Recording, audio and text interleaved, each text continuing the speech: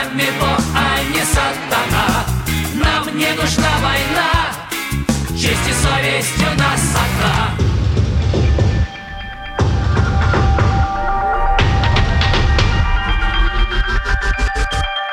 You've just listened to an excerpt from a new song called We Don't Need War by Soviet and Russian musician Maxim Pokrovskiy and his band Nogu Svilo.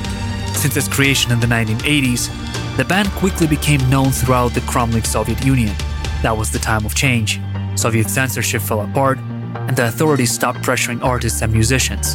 That was the time of hope for a better future. Some 30 years later, the band's concerts and music tours are getting cancelled in Russia because of their support of Ukraine. My name is Mikhail Saburov, and this is Russian Resistance Podcast. I was always a fan of Maxim's music. I thought he is one of few Russian musicians who feel the social and political pulse of the nation and have the mastery of the Russian language to express it. Nogu Svilo band has withstood the test of time and always made music true to the period. Since 2019, Maxim's been living between the US and Russia, while still giving concerts in his homeland. Actually, we can connect everything to the history, to the news history of our country. And when significant events were taking place, such as submarine Kursk, when Russian people in general ate that, accepted somehow. And when democracy were receiving another bullet, another nail in coffin, which means more and more steps made by government, by the regime to get rid of real democracy, pluralism, etc., etc. Maxim refers to the Kursk submarine catastrophe, when the nuclear submarine sank in the Barents Sea. The official version was an accidental torpedo explosion. However, there is still no concrete answer to why it happened. The Kursk tragedy left a major impression on Russian social awareness throughout the 2000s, and it is still well remembered today. For us, particularly, it started 2 years ago when we denied participation in certain event in Moscow, Gorky Park. Actually, pro-government promoters gathered the concert to attract people to attend this concert and not to participate in meetings. That meetings was to oppose corruption during elections. Because we agreed. We were paid. We didn't understand what's going on. We were from the States. Then we realized, and I remember I gave a call to one of the promoters by myself. So I gave that person a call and told him, no, dude, forget about me. We are not performing. And then Navalny poisoning, dramatic events in Belarus, but it's not the time when it started. The war didn't change the project at all, if we call my band a project. Because, again, as I say, by the time we were directed to protest activity, we just continued to do what we had been doing for already significant period of time. All of a sudden, I came up with the idea. I mean, it's a stupid thing. It's not an idea. It's an essence of a musician. It's an idea. Oh, I have an instrument. It's a very, very effective, very peaceful instrument. Just write a song. Censorship was a common obstacle for Soviet musicians. Harmonical exuberance, formalism, incomprehensibility for mass audiences, hence directed against the nation. These are just a few legal reasons why a musician could find his song or album banned. Of course, that applied to foreign music as well. What's worse than the Western influence after all? Depeche Mode, Beatles, The Doors. All of them became a secret commodity only available underground or at black markets. Maxim hasn't faced much Soviet censorship, but he experienced modern Russian censorship firsthand. Because of several anti-war songs, concert halls, clubs, and festivals canceled the band's shows. Just recently, the Russian media published a leaked list of the so-called unwanted musicians. In simple terms, the government prescribes all promoters and event spaces to refuse those artists who made it into the list. Maxim's name is there as well.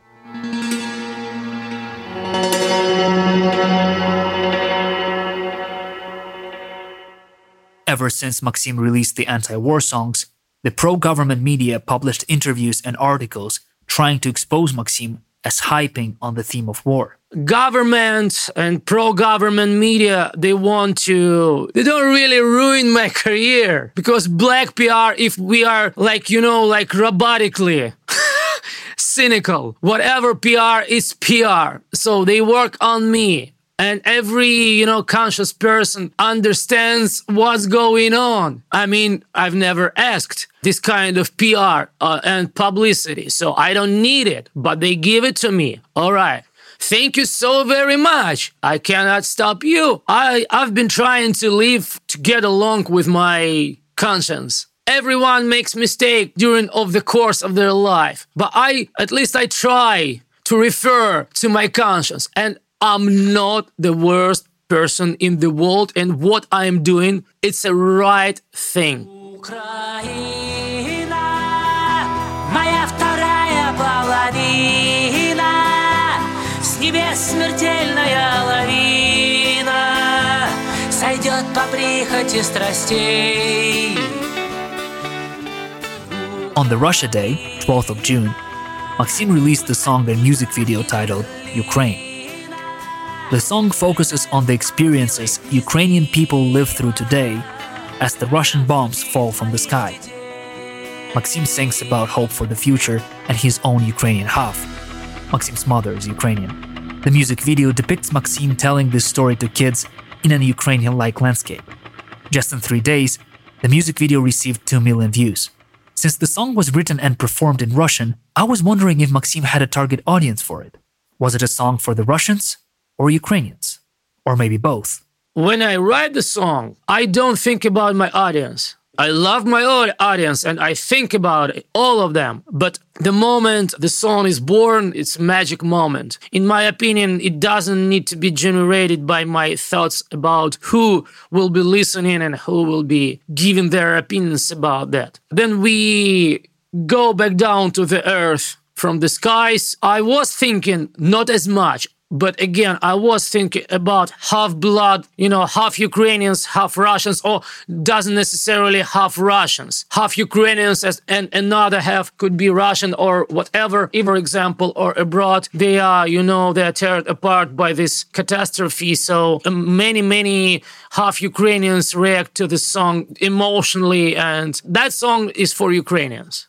Important thing is, just a minute ago, I told it was for Ukrainians, but actually it's an extremely personal song. And that song, I'm not kidding, with millions of Ukrainians. I'm vibrating right now, and I touched the most delicate subject in the world right now. But again, it doesn't necessarily mean that the song needs to be approved by everyone. It's just for some Russians, in my opinion, it was better just to keep their mouth shut.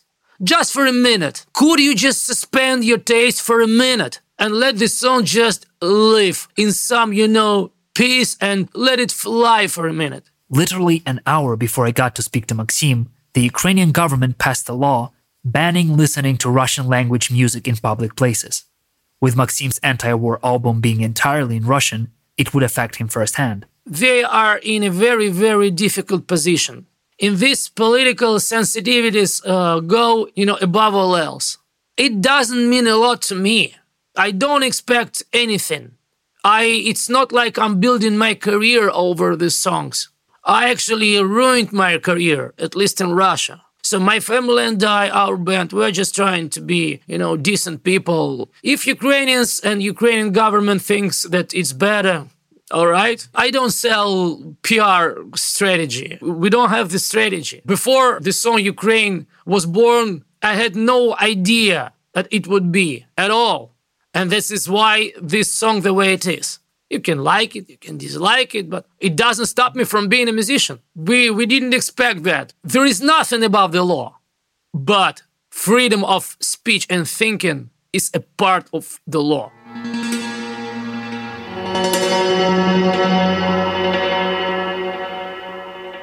Since the start of the war, the Russian music industry has split into three: the anti-war minority, such as Maxim, the pro-war artists, and the silent majority. As the letters Z and V took over Russian public spaces, the government organized a series of concerts in support of the military. Many famous musicians took part, although there were many reports about triple, if not quadruple, wage demands. Those who supported this Z tour, who supported the war, none of them put this information on their socials. None of them advertise that tour. We can suggest they are not very proud of what they are doing. Probably they do understand what they are doing. And probably they do understand that every word about, for example, this song could be a part of their already ruined career. It started when the entire nation didn't start to use actually democracy. Democracy is a hard job. When people work very hard to govern, to rule, to steer their country, and when they don't, they don't. Who are responsible? Every single one but the progressive part of the society. We lost our country, we lost our people, because people by themselves, the passive part of them, just the regular part, in a good way, just regular people, they need to be taken care of. They need to be educated. I can speak on my behalf as a part of Russian show business.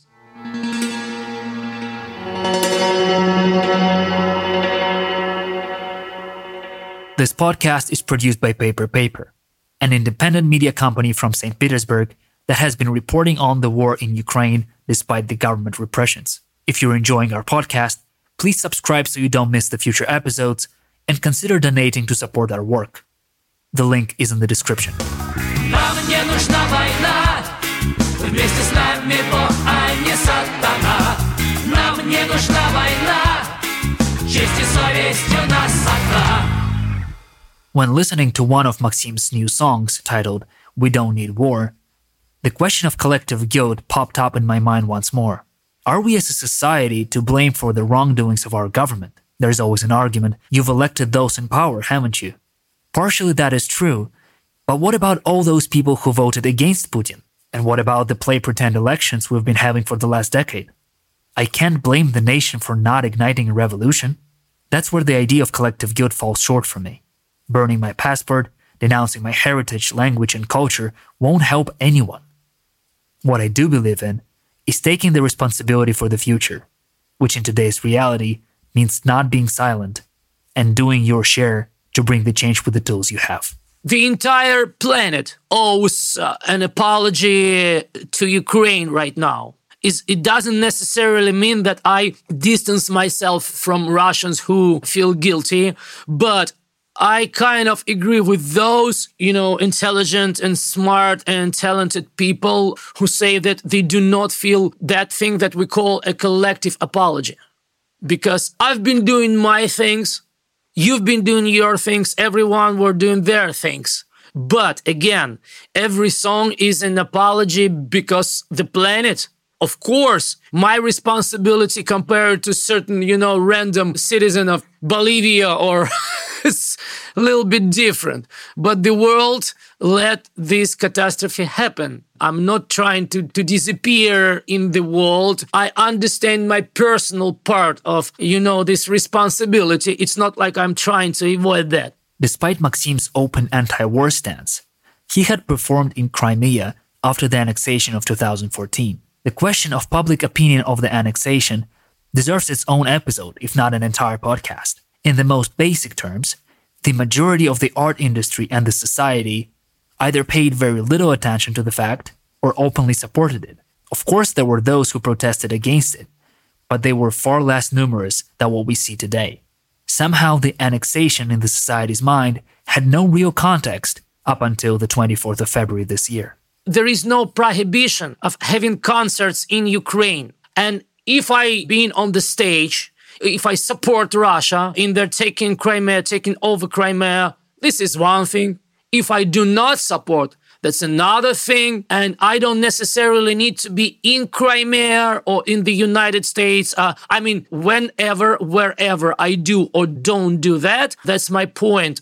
But there was a violation. It's like an immigration regulation. There is certain punishment. We need to split that. I could have crossed the border illegal way, but support Russia in their taking over Crimea from the stage, and vice versa. It needs to be strictly divided. And I have never ever supported and approved Russian actions against Ukraine, including taking over Crimea. as for my violation of the regulation of this passport, immigration regulation, there is certain punishment not to enter country of Ukraine for certain period of time. This period of time passed and no one in my life has spent their life with no mistakes. Do I regret? Yes, I do. But I don't think it's the worst record in my life. We were pretty, we, the society, were pretty, chill and overlook that. I can speak on my own behalf. That period of time I was doing my first thing in the United States. I was carried away by my project. Is that a good reason to be not to take care of what's going on? Probably not. I was just experiencing my shit in my life.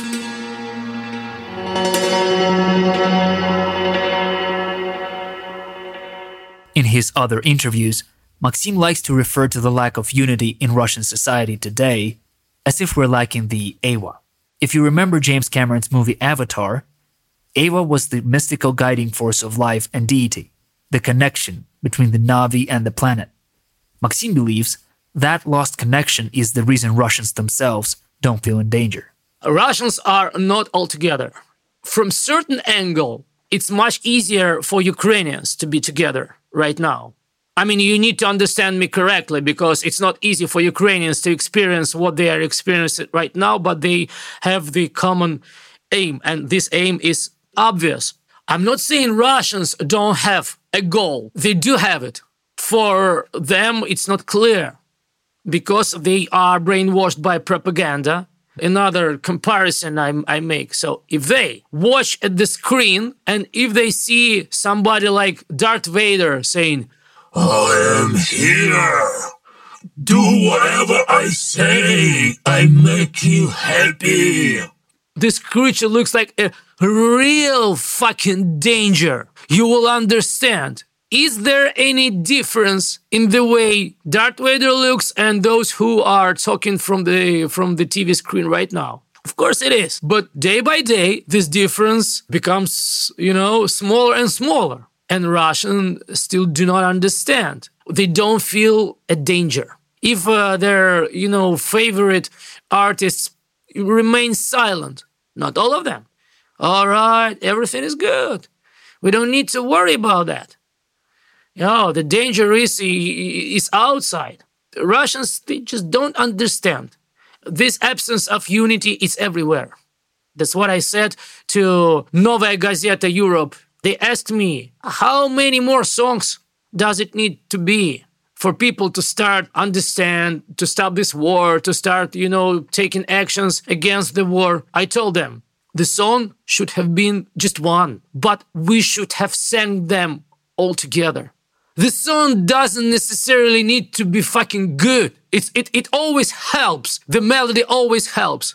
But you need just to appear, to say something. They don't. I'm not burning my Russian passport for sake of those who are my Russian fellows, who are our Russian fan base. Real, decent, caring, supporting us enormously, who are so oppressed by what's going on. Russia is above propaganda, at least a decent part of Russia, and doesn't necessarily mean what percentage. As someone who's lived abroad for the last 8 years, I've perceived Russia as two separate countries. One, a police state and a dictatorship with blunt propaganda and poorly made slogans. The other, a vibrant, young country with an incredible IT industry, and new dawn of filmmakers and artists on the horizon, with progressive people who truly want to make their home a better place. Out of all my friends, I haven't known one who wanted to emigrate. On the 24th of February, that first Russia invaded not just Ukraine, but the other Russia too. That could not have happened if we as a nation were united. Yet today we're as separated as ever. I had to ask Maxim if he sees a remedy to this social tragedy. I am too naive. Probably. Maybe it's utopia. We need to unite, not like, all right, guys, let's change our state of mind. It needs to be some legal entity that is based on financing, donations of regular people, an analog of a country, but not a real country, based on example and stencil of real working democracy with zillion flaws. Politicians and parties will never unite by themselves because no leader will accept leadership of another leader of another party. It needs to be something that politicians and parties need to be part of. The economy and a competition and the idea of it need to make them accept democracy and competition. It's like I want to be leader of all bands, music bands. I want to be only number one in all charts. But there are some rules in the world, in this entertainment industry. There need to be a rule, there need to be a stencil. If I'm an opposite politician, I want to be inside the system because it's cool. It's being financed. It's being supported. And everyone, even a smaller supporter who donates $10 a month, they donate them to the system. It's a democratic system that make them compete and that make them match. So it's a kind of a country with no country. Otherwise, nothing will happen. Because Russia is too big, Russia is too split. In my opinion, this is the only way. Go home, Russia. Go home. Thank you for listening to this episode. If you enjoyed it, please subscribe to The Russian Resistance on your favorite podcast platform.